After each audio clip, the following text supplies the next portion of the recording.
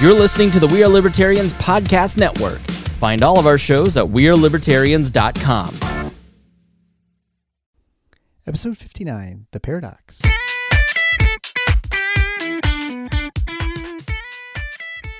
Welcome to The Paradox with your attending, Dr. Eric Larson.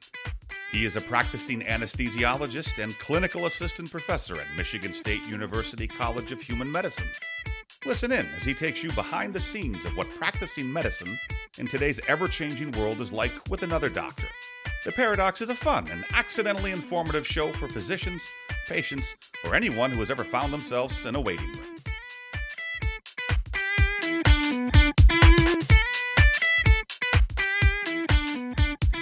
Welcome to The Paradox. I'm your host, Dr. Eric Larson. Thank you for joining me as we explore the U.S. medical system in a fun and informative format where you can learn about what physicians face through expert analysis. And today's expert is Dr. Nikhila Schroeder. Dr. Schroeder was born and raised in Wisconsin, attended college at MIT, where she earned her bachelor's and master's in engineering in both electrical and computer science engineering, concentrating in biomedical engineering and music. She then went to medical school at the University of Wisconsin School of Medicine, got married, moved to Charlottesville, Virginia, completed pediatric residency and fellowship program in allergy immunology at the University of Virginia. As we'll discuss in the show, she then chose a private practice to work at for a number of years until she decided to strike it out on her own to practice her unique form of allergy immunology. She created a direct care clinic called Allergist, which is based in Charlotte, North Carolina. There she has a direct care clinic which focuses on transparent pricing, meaning no third-party payers, and a deep connection with her patients, where she'll spend sometimes up to 2 hours getting to know her patients and their allergy concerns. Because of the uniqueness of the type of therapy that she provides, she has patients who come from all over, spanning 20 states and 3 countries. Links to her clinic, her social media presence, and other episodes that are related to this episode can all be found at theparadox.com/059. Of course, you can go to theparadox.com and sign up for email alerts so you know when new episodes come out and any interesting news about the show or things that I think will be relevant to your life. If you're not yet a subscriber to the show, please subscribe on your favorite podcast player. Thank you for sharing the show.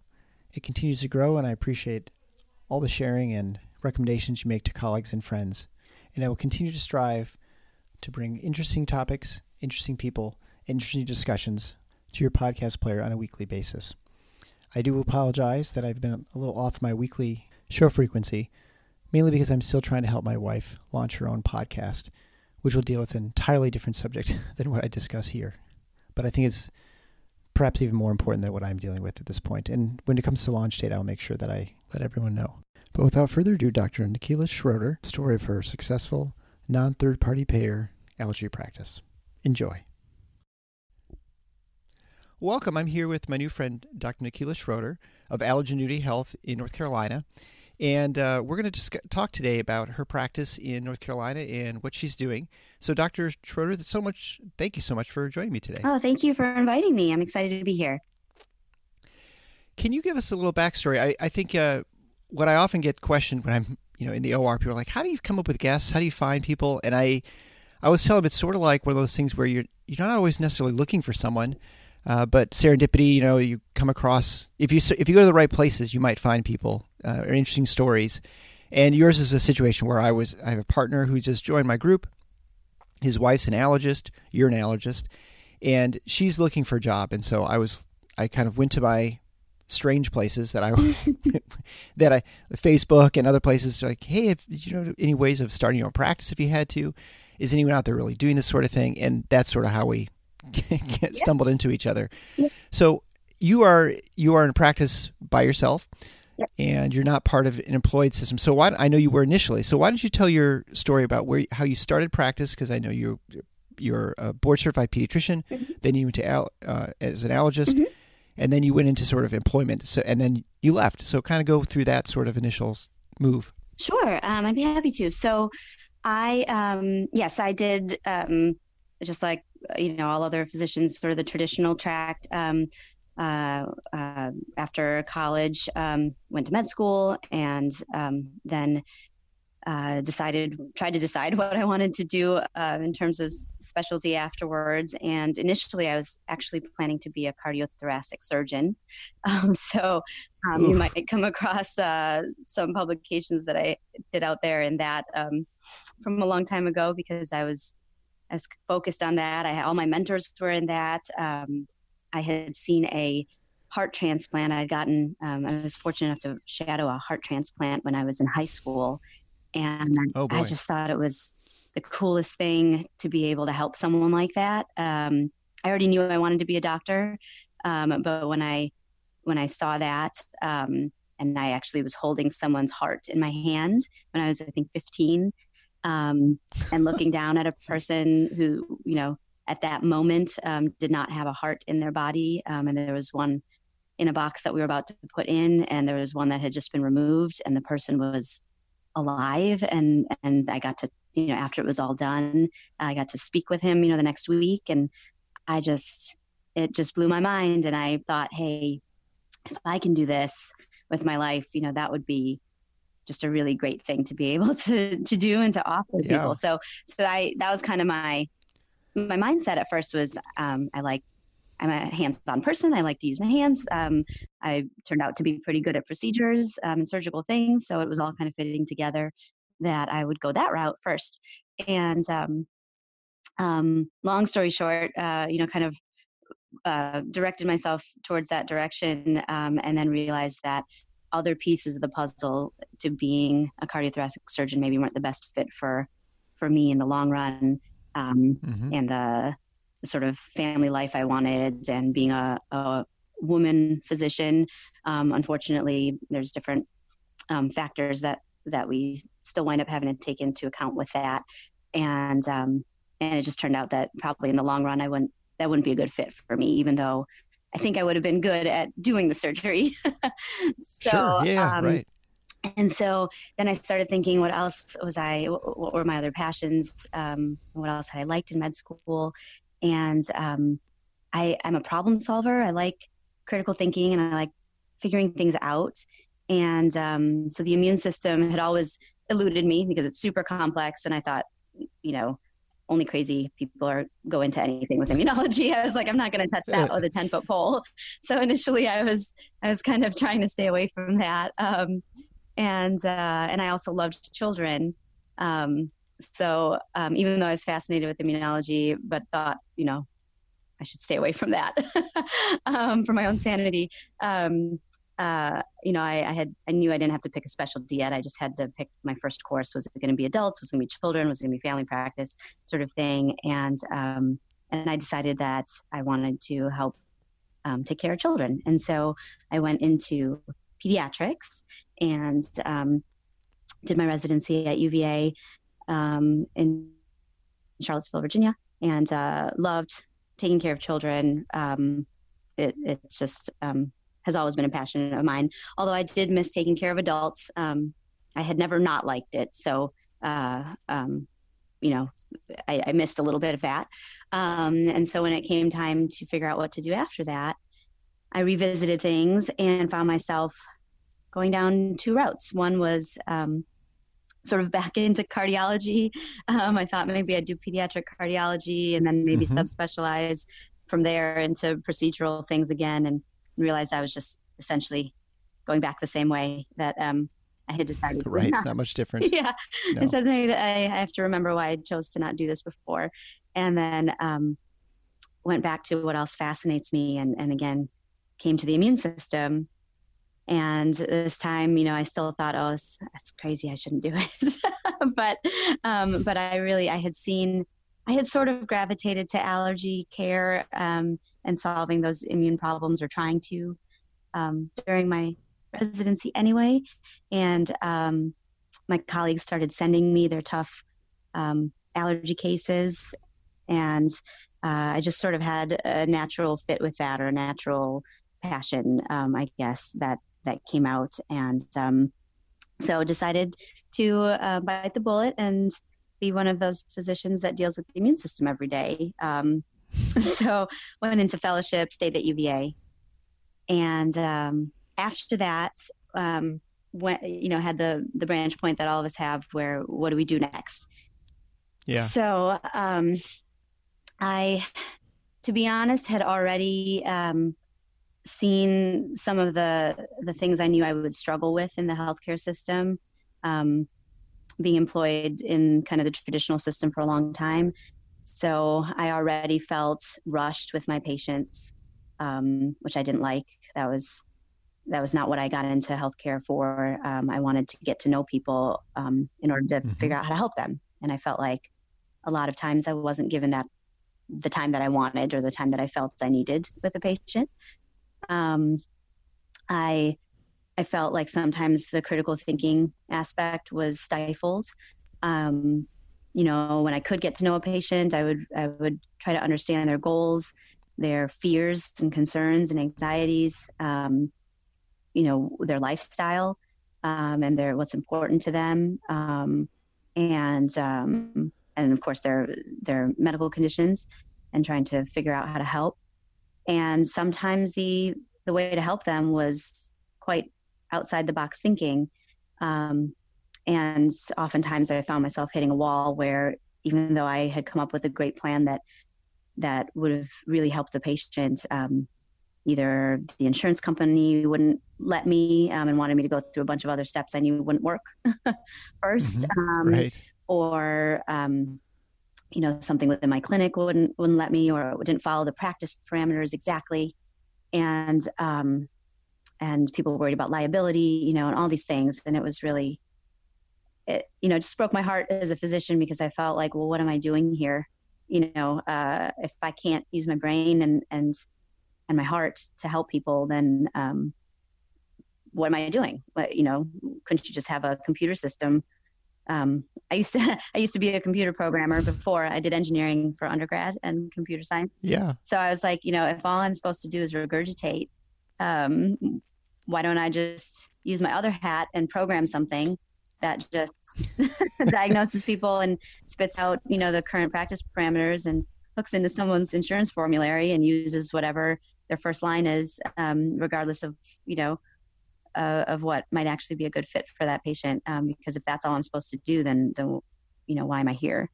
So it was really, I was already frustrated kind of as a young physician, and decided to start my journey of doing something a little different right out the gate there. So I interviewed at hospitals, and I interviewed at private practices. And one thing that was different about what I wanted to pursue was I wanted to learn about a allergy procedure or treatment that was not part of our mainstream training in the U.S. So I'm sure you have heard of allergy shots. Everybody's heard of allergy shots. Sure. So my daughter and my wife got them. Oh, okay. Yeah. So pretty common treatment for allergies. If you either need more than medicine, or avoiding, if you can't avoid your triggers, or you need more than medications, or you just are looking to try to actually change your underlying allergies to some things, then we usually recommend some form of immunotherapy. And allergy shots is the thing that every allergy clinic is set up for, and has been going on in the U.S. for decades and decades and decades. So I learned that in my training, and this could be a whole other podcast, but I wasn't completely thrilled with it. I thought it was very useful, but I thought, hey, we miss a lot of groups of people that could really use this type of help because of the risks of this procedure and because of the time constraints. So, for example, we can't use it for young children. Some people, it's just, coming in weekly is too much. Getting injections is painful. Yep. And on and on and on. And so there are lots of, I was looking for a better way. I thought there's, what if there's a better way that people know of already, or what if I could create a better way? And long story short, I learned about the different parts of the body and how the immune system works there. And I thought that the mouth seemed like a good route to pursue for building tolerance. And so it's sort of the gateway to our body, to the inside of our body, right? We Sure. breathe through our mouth, we eat things that we need for nourishment, and we drink water. And those immune cells are actually designed to try to promote tolerance. And so that brought me to sublingual immunotherapy, which maybe we'll talk about more. And that brought me to the next step in my career, because I wanted to find a place that did that. And there are not a lot of places in the U.S. that do that or do that well. And so I found a place in Wisconsin that had been doing it for 50 years, 40 years at that point. And thankfully was able to get a position there and learned this treatment there, and found it to be phenomenal. So now this was right after, I'm sorry, this is right after residency, or were you in a right after fellowship. Traditional? Yep. I went into, so you finished your fellowship. Yep. And then, okay. Yep. Gotcha. Did residency, then did traditional fellowship for allergy and immunology. Mm-hmm. And then this was my first position afterwards. So I had a position at a children's hospital that all my mentors wanted, they're like, that's right. what are you doing? They're like, go there, do that, and had a private practice, kind of traditional private practice offer, and then had this offer at this very unique clinic, private practice clinic, that did this very different type of treatment. And all my mentors told me, were highly advising me against it. I had, literally zero academic support for that decision. They didn't think it was a good. Why is that? Yeah, so I asked that too. They didn't think it was. They basically thought that if I went that outside of the box at that time, they thought it would ruin the good academic reputation that I had built.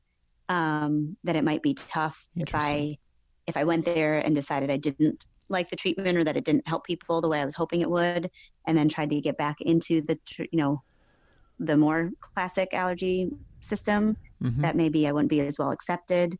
And so I think they were well-meaning, in that they were doing their best to try to look out for me from their perspective of, hey, we think we've enjoyed working with you. We think you're a good allergist. Why rock the boat and go do something that might make other people not see you that way, because you've stepped out and done something that some other people might consider, like witch doctor-y or something. Quackery, right? I mean, they worry about quackery. Yeah. Actually, my last interview was with the physician who was in integrative medicine, where you're sort of putting into practice things that are outside the traditional medicine. So I guess you would say, for those who are not familiar with immunotherapy, essentially what you're doing is you're desensitizing people to things, right? So you're giving someone, for allergy shots, you're giving a small sample of whatever it is that they might be allergic to, mm-hmm. and they're getting a shot, basically, of grass pollen, tree pollen, whatever. Yep. Not actually the full pollen, but anyway, it's yeah. And that it builds up, it basically desensitizes you, so you have less of a reaction to it when you're experiencing it out in the environment. And what you were looking to do was sublingual, mm-hmm.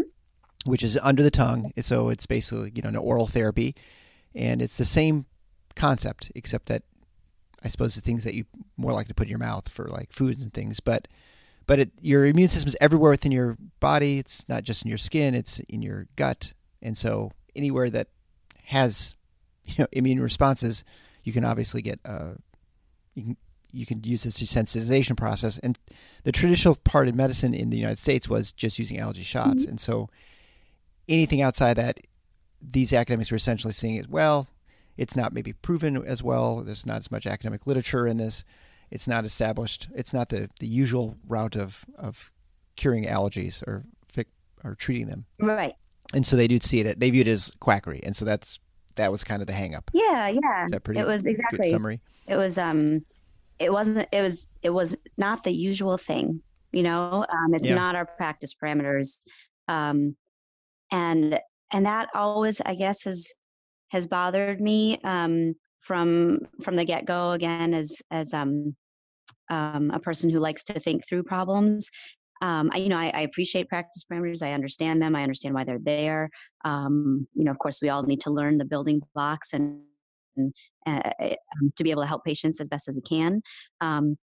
But after that, once you've learned the building blocks, I always thought that one of the beautiful parts of being a physician or scientist is that then you get to think through things and see if you can do things better. And or for a particular patient, if there's a way, if you need to change something for one person versus what you do for the other 10 people, because that one person has a different situation, a different health issue, or a different concern, or a different degree of risk with something. And so what was tough for me is when everything outside the box, is kind of blown off as has no potential, rather than looking at everything with an open mind first and saying, let's dig in and see if there's potential. Because obviously there's some stuff out there. There's a bunch of people out there doing a bunch of crazy things, unfortunately, sure, yeah. and it's really tough. And I as a patient, that's hard, I think, to figure out what to pursue. You have a lot of people, some qualified, some not, telling you a bunch of things. It's hard to figure out who they are, what their background is, and what the validity of what they're telling you is. And so it gets really tricky. But I don't think that means that everything that's not the typical practice parameters or the typical, whatever is FDA approved. I don't think that those are the only good things. I think there are a lot of really good things that, maybe aren't FDA approved for that purpose, but that's a whole other topic too. That's not what the FDA approval process is for. I think there's a lot of misunderstanding about that. And then there's, insurance companies will cover certain things and not other things. And they are, for the most part, they don't want to cover things. And, and they try, they cover some of the things that are FDA approved, or they source what they cover from that. And it's a lot easier to say, oh, that's not FDA approved, so we won't cover it. Which then can potentially, put the mindset of, oh, and it's not a good thing because it's not covered. But that's not true either necessarily. I mean, a large percentage of stuff we do with children is technically not FDA approved for that thing because the study wasn't done in that age group. Absolutely. And so there's a lot of off-label use of things all throughout medicine. Some that, for whatever reason, is accepted or is just kind of glossed over, that people just miss. I don't think a lot of people even realize it's off-label. But then other things that are off-label that suddenly people think, oh, you're going to ruin your reputation if you do that. So that was kind of my story of, at least in the traditional part of how I got to where I was within the classic system. So I took I'm a person who overall is kind of risk averse, but when I'm doing something that I believe is right, or will help someone, I somehow get some strength and courage that maybe I don't have at other times. And so I took the step out of the system, or out of the classic allergy pathway, and went to a clinic to learn sublingual immunotherapy. But that was still in a fairly traditional clinic, other than doing this outside of the box treatment. It was still in the insurance managed system, still all the same pressures of, see more patients, see them in a shorter period of time, trying to get things approved through insurance, and doing whatever the insurance said we could do and not doing other things. And that was still really tough for me. And finally and I had some other ideas of where I wanted to take sublingual immunotherapy. I thought there was a lot of potential there, and I had a lot of creative ideas there as well. And at that clinic, they were already outside of the box with what they were doing. And I don't know that they wanted to change that. They had been doing okay with what they were doing. So when I wanted to bring some new stuff to the table, it maybe reached their limit of what they wanted to change at the time. And so, my husband and I just really thought about things, and it was really tough because we have 2 young children as well. We were paying off student loans, so not sitting on a nest egg of any kind. And, but I was kind of miserable and I didn't know what to do. I just thought, I can't do this for my entire career. This is not what I thought being a doctor would be. And so we talked a lot, and we tried to figure out the tough decisions. And in the end, we had always joked that, maybe when we're like 60, we would open our own clinic and get that set up, and then try to retire, and just help manage the clinic or something. But here I found myself in my 30s thinking, wow, I've been in the healthcare field for about 15 years. And although still fairly young in my long-term career, I had been in it long enough to realize that I was burnt out. I didn't like it. I wasn't going to sustain myself that way. And I didn't feel good about, my interactions because I felt like there was always pressure to do something that I didn't want to do. So the only way to try to break out of that was to try to start our own thing. So we decided that would be the next step, as scary as that has been. And that's how we came to opening our own clinic in Charlotte, North Carolina.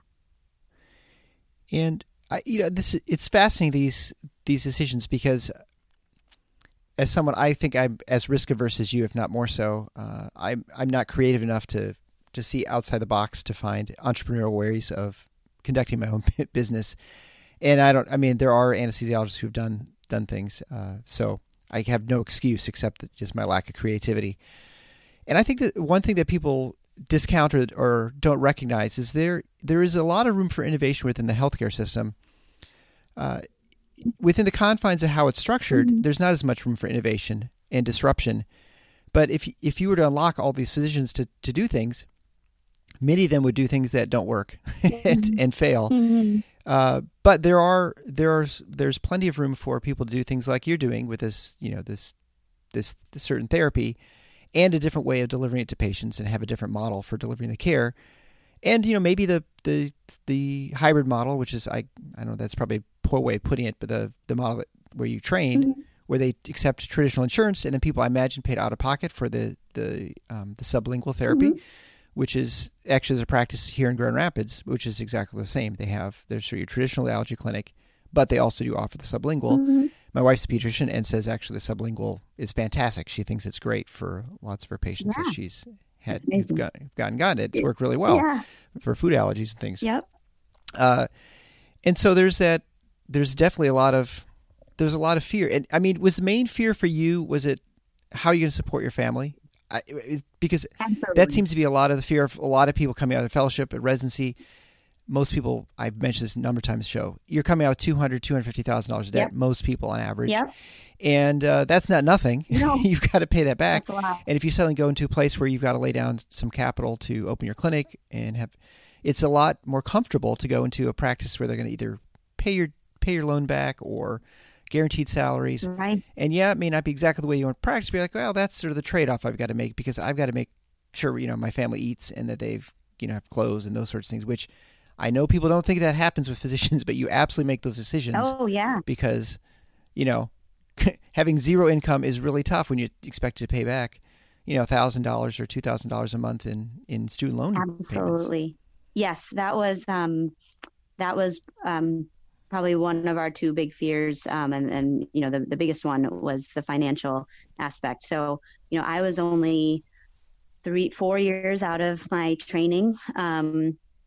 So I hadn't had a long time to pay to have a typical physician salary. I had just started, and when we had our children, we had decided we wanted one of us to be staying home with our children.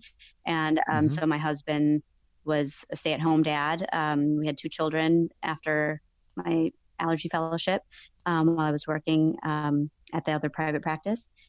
So, we had one income. We just had my income, and tons of student loans for myself from undergrad, for my husband from his undergrad, from my medical school. And of course, all the interest that had racked up while doing residency and fellowship, where you don't get paid enough to pay your student loans, pay back on your student loans. And so you just they let you kind of defer those payments, but you still rack up interest. So your loans grow during that time. And so, we had a lot of loans. We still do. Before we had decided to open our own clinic, before that was when I was kind of fresh out, starting my new job, one of our goals, we were like, we're not going to change our lifestyle at all. We're going to live very kind of meagerly and just like we were before. And we're going to save and try to pay down things. And so that's what we were doing. Then, of course, we had children, and they were expensive at the hospital. And they were expensive outside of the hospital.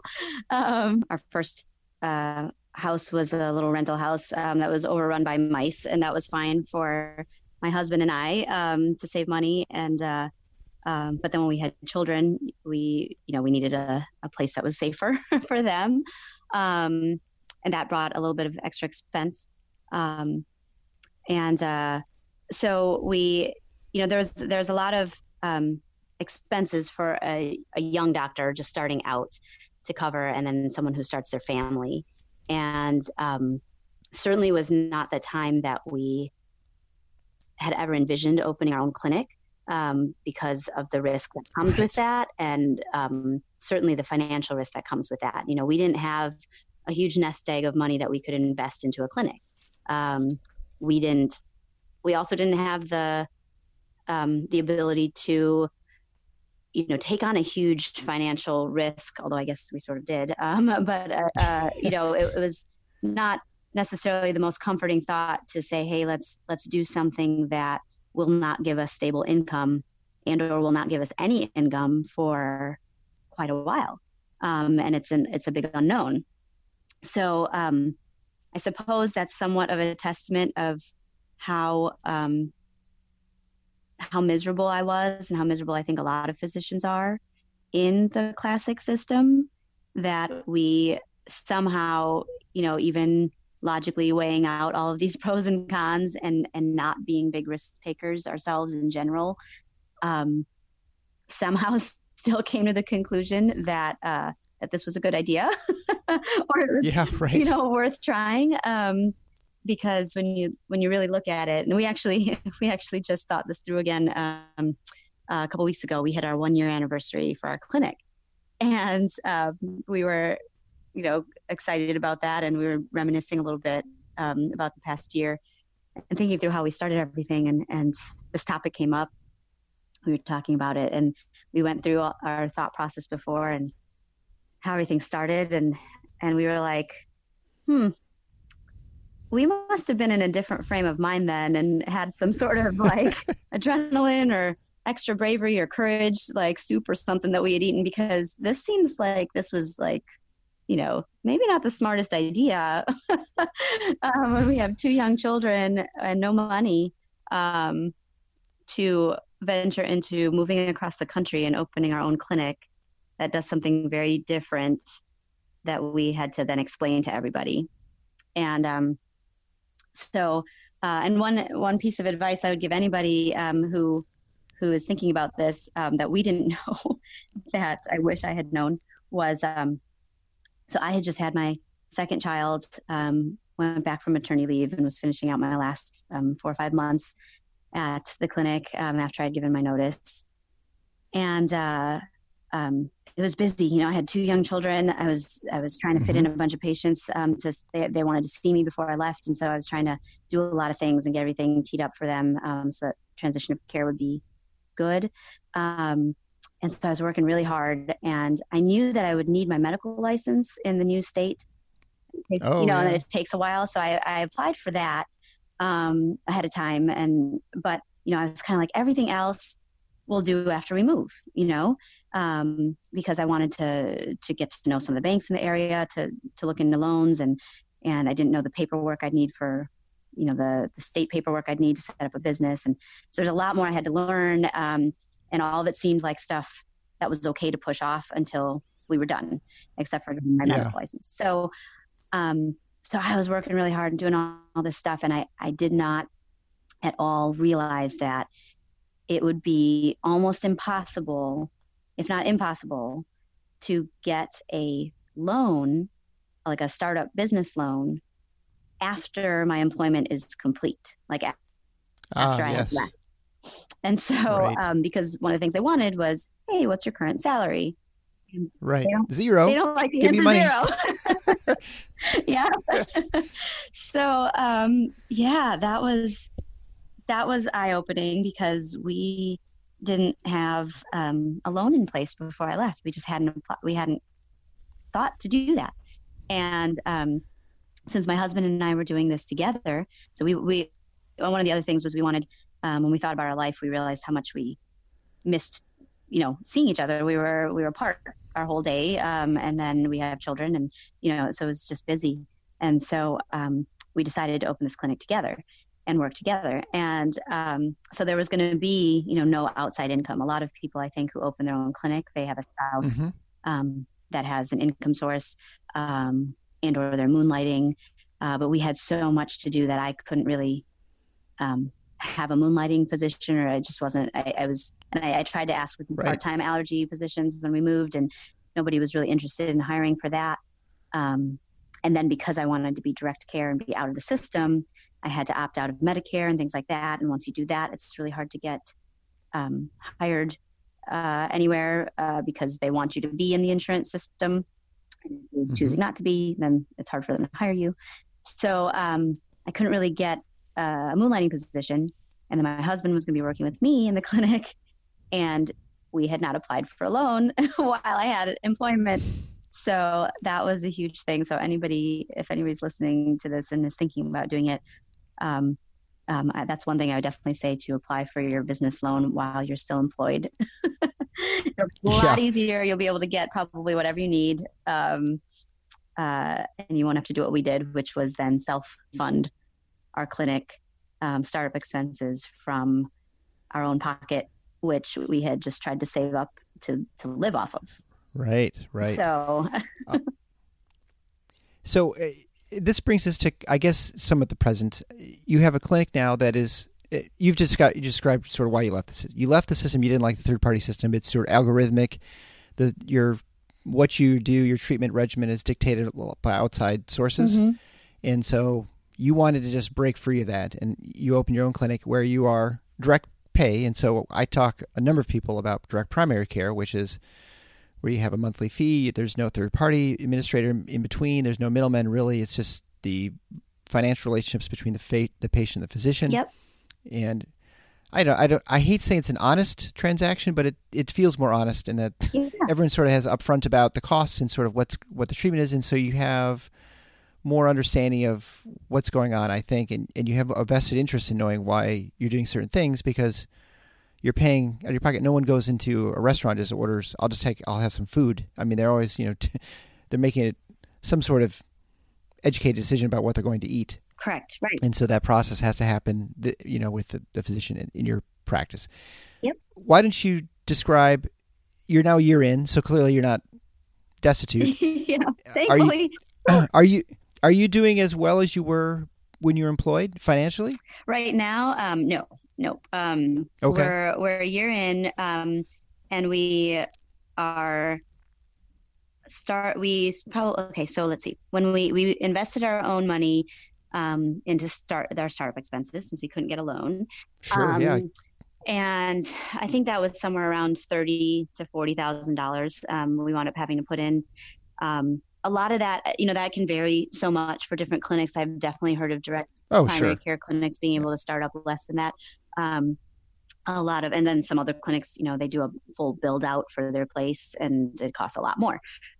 With allergy, if there's a direct care, or if there's an allergist who's thinking about this, one of the biggest costs, expenses is the allergy serum. It's the antigen, of course, which is a lot more expensive than I ever knew. When you're employed, you don't get to see that side of the you're not part of the right. purchasing of things when you're prescribing the allergy shots, but you don't know actually how much that serum costs, and it's expensive. So that was eye-opening because we went into things thinking, okay, well, we kind of made some guesses at what prices we wanted to charge, and we wanted to make this super affordable for everybody, and then when they don't make it easy to find the prices. That's another thing I learned as a physician. Some of the medical supply places and pharmaceutical companies, it's not like they just lay their prices out there. It's the same problem, that patients face in the system is don't know what you have to like go through all these hoops and sometimes spend a lot of time and invest a lot of time to later find out a price and then not be happy about it. We just found out that was quite expensive. And so that was a large part of our initial expense. We chose to, of course, everybody wants the big flashy clinic up front. And sometimes that lends a bit of credibility, I think, to a clinic, or at least in some patients' eyes. You see the big space with a bunch of staff and you feel like it's got to be a good place and they know what they're doing. That's really hard, I think, to achieve when you're right away. And unless you have a lot of funding. And sometimes if you start out the gate with a big staff everybody's brand new and the whole thing's brand new to everybody, it can get really, from what I've heard from other folks who have started this way, and from patients that have gone to clinics like that, it can get very disorganized because everybody's learning at the same time and nobody knows what they're doing. Yeah. And so we chose to start small. We said, you know what, we're going to build this brick by brick, very organically. We did not know how that was going to go. We just said, a large part of what we think is missing is the relationships between patients and physicians and staff. And when that relationship door is kind of opened and you get to know one another, I don't think people care about the big flashy clinic. They care about you and the care you're providing and if they trust you and those sorts of things. And sure. And it's hard to, before anybody knows you, it's hard to get people to necessarily know that they can trust you.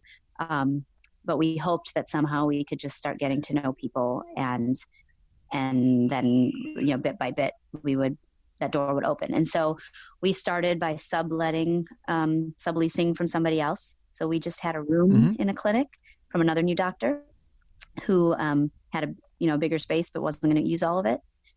And we did that for about 5-6 months, and they were growing and we were growing, which was super cool. And so we were growing by word of mouth. So we haven't really advertised at all. It's been all word of mouth, which I think is great and means a lot. Absolutely. And then we looked for our own place, and now we have kind of a 800 square foot small clinic space. It's big enough for what we need now, but as we're growing, I think we'll need to expand a little bit. But we'll have this space for at least 2 years, and it's all ours, which is cool. And has 3 rooms and a bathroom and a little extra workroom, kitchenette sort of place. So that has been nice. And financially, I think we broke even at about 6 months. That's great. So we lived off of our own savings exclusively for a little over a year. And then we had also invested some of that into the clinic. And at 6 months, we had made enough to cover the work expenses we had for those 6 months. And then after another few months, we were able to start paying back our initial investment in ourselves. So still no income, the savings, but we were getting at least that chunk of money that we had invested back. So we were able to start living off of that because our savings had been rapidly depleted. And then the last kind of 4 or 5 months, we've been able to start taking, an income, a salary from our earnings. And it's just kind of growing little by little, it's growing. And so our hope is that next year, well, it's our hope and it's our necessity, because if it doesn't happen, we don't have any more money.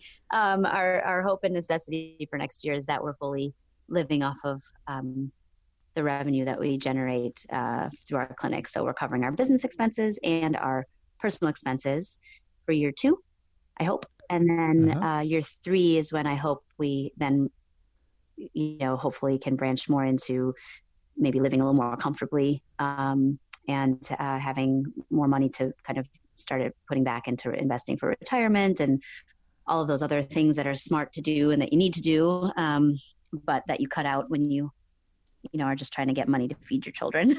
So sure, yeah, absolutely, right. So we're nowhere near making what an allergist would make in the traditional system after just a year in, but we didn't expect to be. I think it would have been naive to expect to be, so we knew we had to prepare for that. But we've been steadily growing, and we're sort of on track with what our projections were. And if we keep going this way, we had to take a 2-3 year sacrifice, pretty big financial sacrifice for it, but we should be able to get to the point where we're back at hopefully a comfortable place, but now doing work in a way that we love instead of doing work in a way that we, were miserable at before. Right. So, well, because now you're eating, you've got clothes on your back, right? Yeah. I mean, you've got a roof over your head. Yeah. You've got obviously like a cell phone, so you're not destitute. Yeah. Although we let our iPhone go, we couldn't do it. It was we were like $1,000 per phone. We were like, nope, yeah, right. We can't do that. But yes, we're very blessed. I mean, we it's hard. It's certainly hard to do. I don't want anybody to, who's thinking about it to have any misconceptions about that. You have to be prepared to make some tough choices. I broke down kind of in tears a little bit one day. I remember at the store when I was making choices for food for our kids. And I found myself making choices that I didn't want to be, that I was like, I shouldn't be making this choice at this point. Like, I'm a physician. Yeah. I have worked so hard to have a career path that hopefully, contributes to society, and also that, all the hard work I put in should give me a stable income to take care of my family. And I was like, why do I find myself here making some really tough choices between like quality of food, where I want to be getting a certain quality of food for my family, and here I've done all this hard work to hopefully be able to do that, and yet I'm not feeling comfortable just being able to do that. I'm thinking, oh my gosh, I don't think I have the funds to do this. How can I stretch this out, or what can I, and making those choices that I did before for myself, when I had no money. But it's totally different than thinking of your children. And it of course, makes you think of all the people who are struggling with that every day. And yeah, it hurt my heart a bit and made me question, should we have done this right now? But we're trying to build our whole life towards a better quality of life for our family. We didn't want to be at the office all the time and be coming home miserable. That takes a toll if you're coming home stressed every day. And I was charting all evening, and I was, so I don't want. There's value in that. Yeah. So it is tough, and people need to know that. But we're blessed, and I think a lot of physicians are, have worked hard, and that has helped put them in a blessed position as well. They've done the steps to get themselves in a spot where it's tough. You have all these loans, you have all these other requirements, but if you really want it and you want to try to break out of the system that's making you miserable, you do have to make some more tough choices, and you have to save up some stuff and back off on some, conveniences and niceties that maybe you were finally building towards, that you felt like you finally deserved after all of this, and you might have to take a step back. But you're thankfully in a position probably that you can try to do so. Like we were, to save up, a bunch of funds to be able to say, hey, we can live off of this for a year. We can't live, the high life for a year, but we can survive off of this for a year and try to start this new clinic to do things better.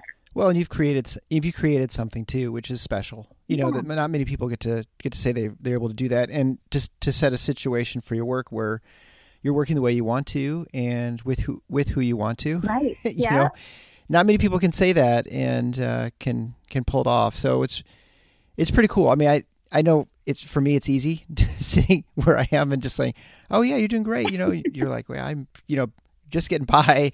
But what you're doing is pretty remarkable. And I'm sure you feel that way now, looking at it a lot more than you did probably 6 months ago when you guys were just breaking even, wondering if this thing's going to actually ever work. Yes. And so we pretty much, it was every day was a swing of emotions. It was, we'd see a patient, and it would go really well. They'd be so grateful. And we'd have figured out some stuff that for them that we couldn't have done or couldn't have set up for them before. And we'd be on this high of like, wow, we're doing the right stuff. This is great. We're finally doing it the right way. And then, we'd get a bill that evening or something. Right. And yeah. Right. Yeah. We'd look at our bank account and then we'd like freak out because we were like, oh no, like what are we doing? Like we can't do this. And so it was highs and lows, and there were lots of tears, and lots of leaning on each other. One of us would break down and the other person would be strong. Yep. But those start evening out over time, to more of a, the lows aren't as bad. And the highs, really give you wind beneath your wings to like know that you're on the right path and to keep going. And so, we're a year in now, and it's a totally different place than a year ago. And I hope, and I've heard from other people that have done similar types of journeys, a year from now will feel totally different than right now. And, yeah, sure. So, but right now we get to, I spend 2 to 3 hours with a new patient. And now I can't even remember, like, I can't even fathom how I didn't before. I bet. I'm like, how did I do this when I was double, triple booked? And I, because my employer would be like, well, if somebody doesn't show, we need the spot filled. Right. And I get it from their perspective too, because they're like, if we don't have the spots filled and then we're fighting with insurance companies for reimbursements because they don't want to give the reimbursements, and we have all these open spots because somebody didn't show, like then then they're losing revenue that they need to run the clinic. And so, I mean, I understood, but it just didn't work for me because I was like, well, you already gave me too short of a time. And now I have 2 or 3 people that I'm supposed to squeeze in because everybody showed. So what am I supposed to do? Exactly. And now, I spend 2 hours with somebody easily. But I get to know them. They get to know me. They have questions. I get to give them answers. We get to just really get to know each other. If they have I see a lot of children. I see both kids and adults, but certainly a lot of children right now. And, I spend half of the visit sitting on the ground playing with them while I'm talking to the parents, but the kids then get to know me too in a more personal way. And then when they come back for their second visit, or if I have to do skin testing on them or something like that, because right now it's just me, so I do all of it. So I don't have staff doing the skin testing. The kids, they run in and give me a hug. They're not scared of me. I'm not the scary doctor that might, and even though I do sometimes have to poke and prod at them to get information, they know me and they trust me.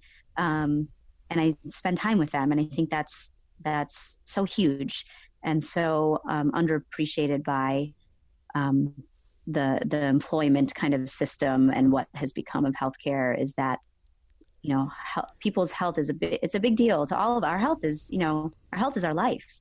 And, and if we're going to trust somebody to give us advice on it or to try to help us through it, like we do when we're a patient and we're seeking care from a doctor, we all of us, I think, want to feel like we know that person too, and we understand them as a person, and that we feel like we can trust where they're coming from with their advice.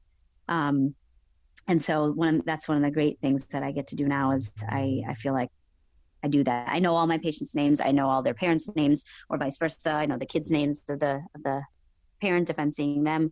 I usually know their pets' names, and it's just it's so much different and so much better. And so I think, your clinic, you have everything transparently priced. Mm-hmm.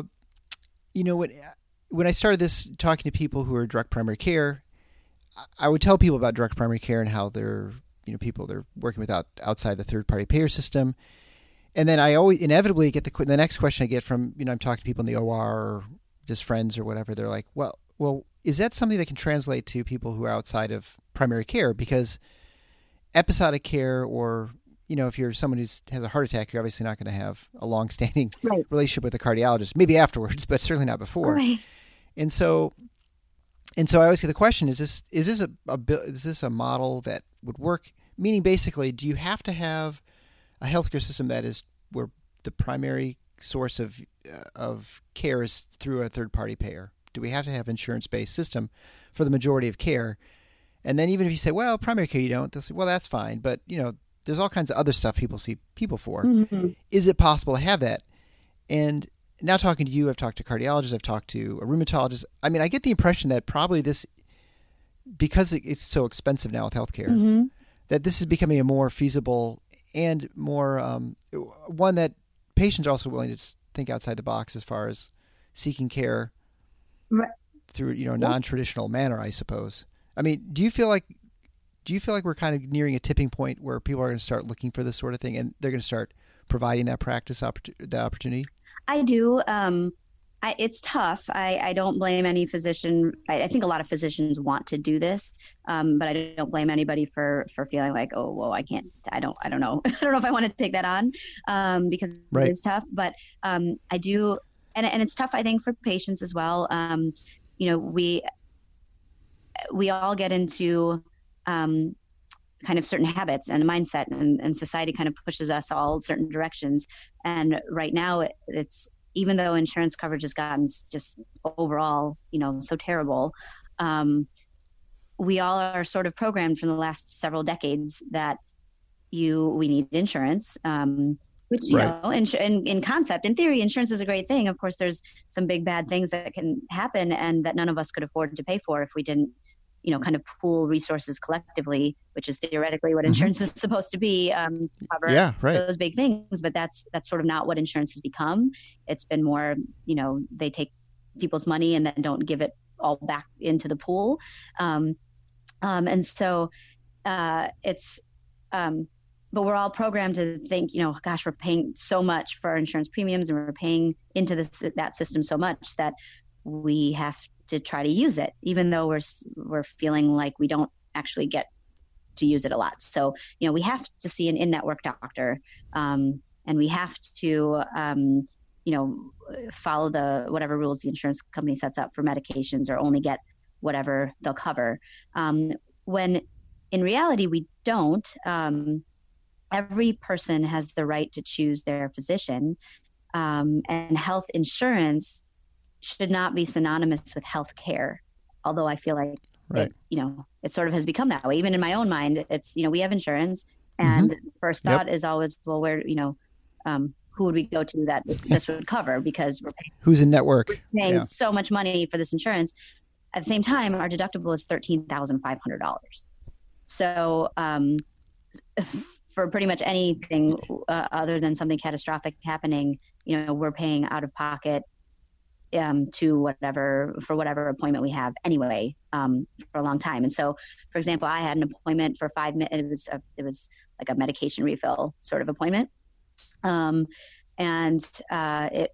spent literally 5 minutes at most, that might be generous, with a physician, who just needed to ask me a couple questions. I mean, it was a very simple thing. Ask me a couple questions and then send my refill.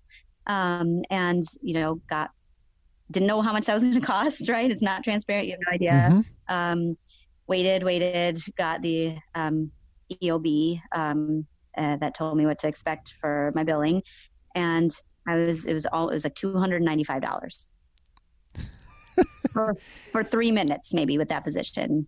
Yeah. Right. And I was like, for that price, you get an hour with me. Directly with me, like me sitting there with you, digging in on all of your issues, in direct care, as a specialist. So I think there's going to be a bigger and bigger place for this model, because both for physicians, feeling stifled by the system and wanting to get out of it, to do healthcare the way they wanted to in the first place, and for patients, just being like, well, I'm paying all this money anyway, and I'm not getting the quality of care that I want.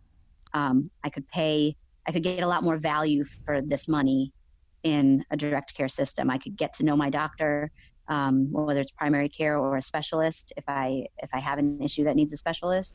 And I'm going to have probably, hopefully a more direct route to that physician. I don't have to jump through all these hoops and leave all these messages and never get a call back, sort of a thing.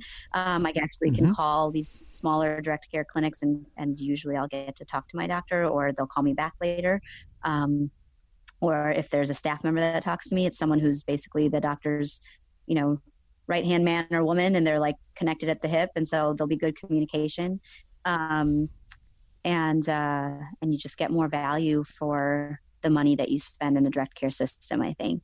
So yeah, I think there's no question. So I think there'll be a balance that'll be struck with it, and I think there'll be more and more direct care that people will be able to seek if they want it. Yeah, I think as people now are paying more, and the deductibles are paying more out of pocket, through HSAs, or just even the deductibles of, like you said, $14,000 or something like that. Sounds crazy. You're essentially you're paying catastrophic care at this point, right? Yep. And so and you're paying a tremendous premium for that. And I think people are going to be, once they understand that there's a direct primary care, for instance. I mean, I have insurance, but I see direct primary care doc, partly because I think it's better care, but also because, frankly, I mean, my copay is maybe $50. It's the same. I pay $50 a month for direct primary care. So there's no reason not to. Right. I mean, I don't get sick very often, never see the doctor. I'm bad that way, but like most doctors, right? Yeah. But I think, and as you mentioned, that physicians are in favor of this sort of model. If they could see that it would work, that there's less risk to going into it. That once patients are demanding it, once the demand is there, I think you'll see a flood of people who go into this sort of model. And there'll be people who are left in the traditional model who are like in hospitals, employees and things like that, I suppose.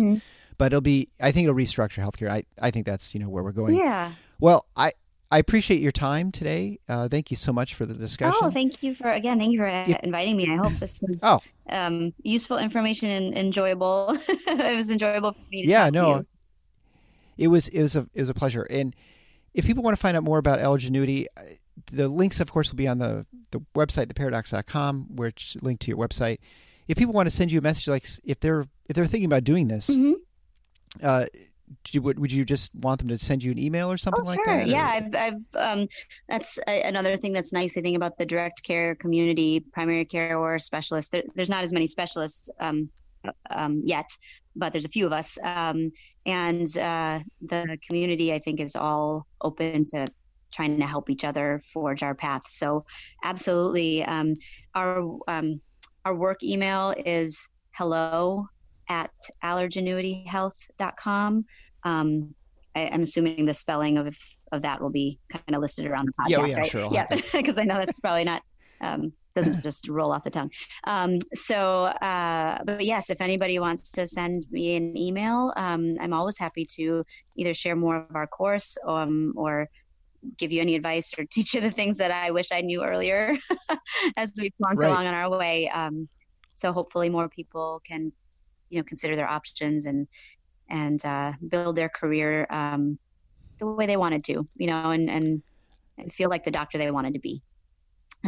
Are you on Twitter or Facebook or anything else that people can find you? Yes, I'm on Facebook.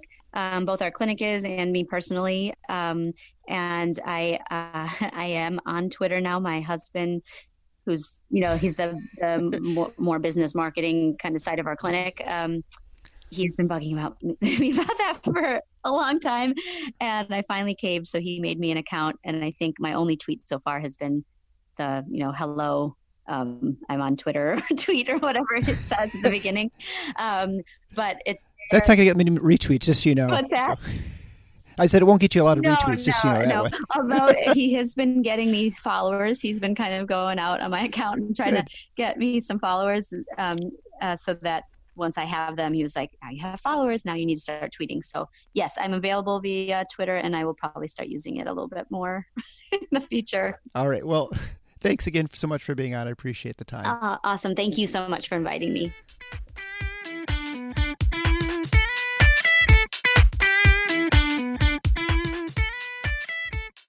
Thanks for listening to The Paradox. If you like what the doc is doing, please subscribe and leave a review on iTunes or Stitcher. and share the show with your friends.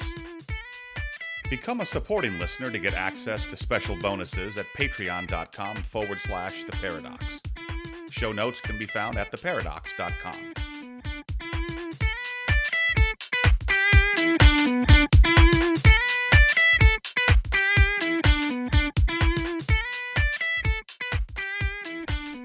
Right. So I probably should start the interview officially. Oh, yeah, sure. Well, it's been nice I was just looking at the clock. Holy cow. This is my problem. I really just enjoy talking to people about these. No, it's great. Because they usually have interesting stories. I'm like, oh, yeah, I probably should start. Yeah. So.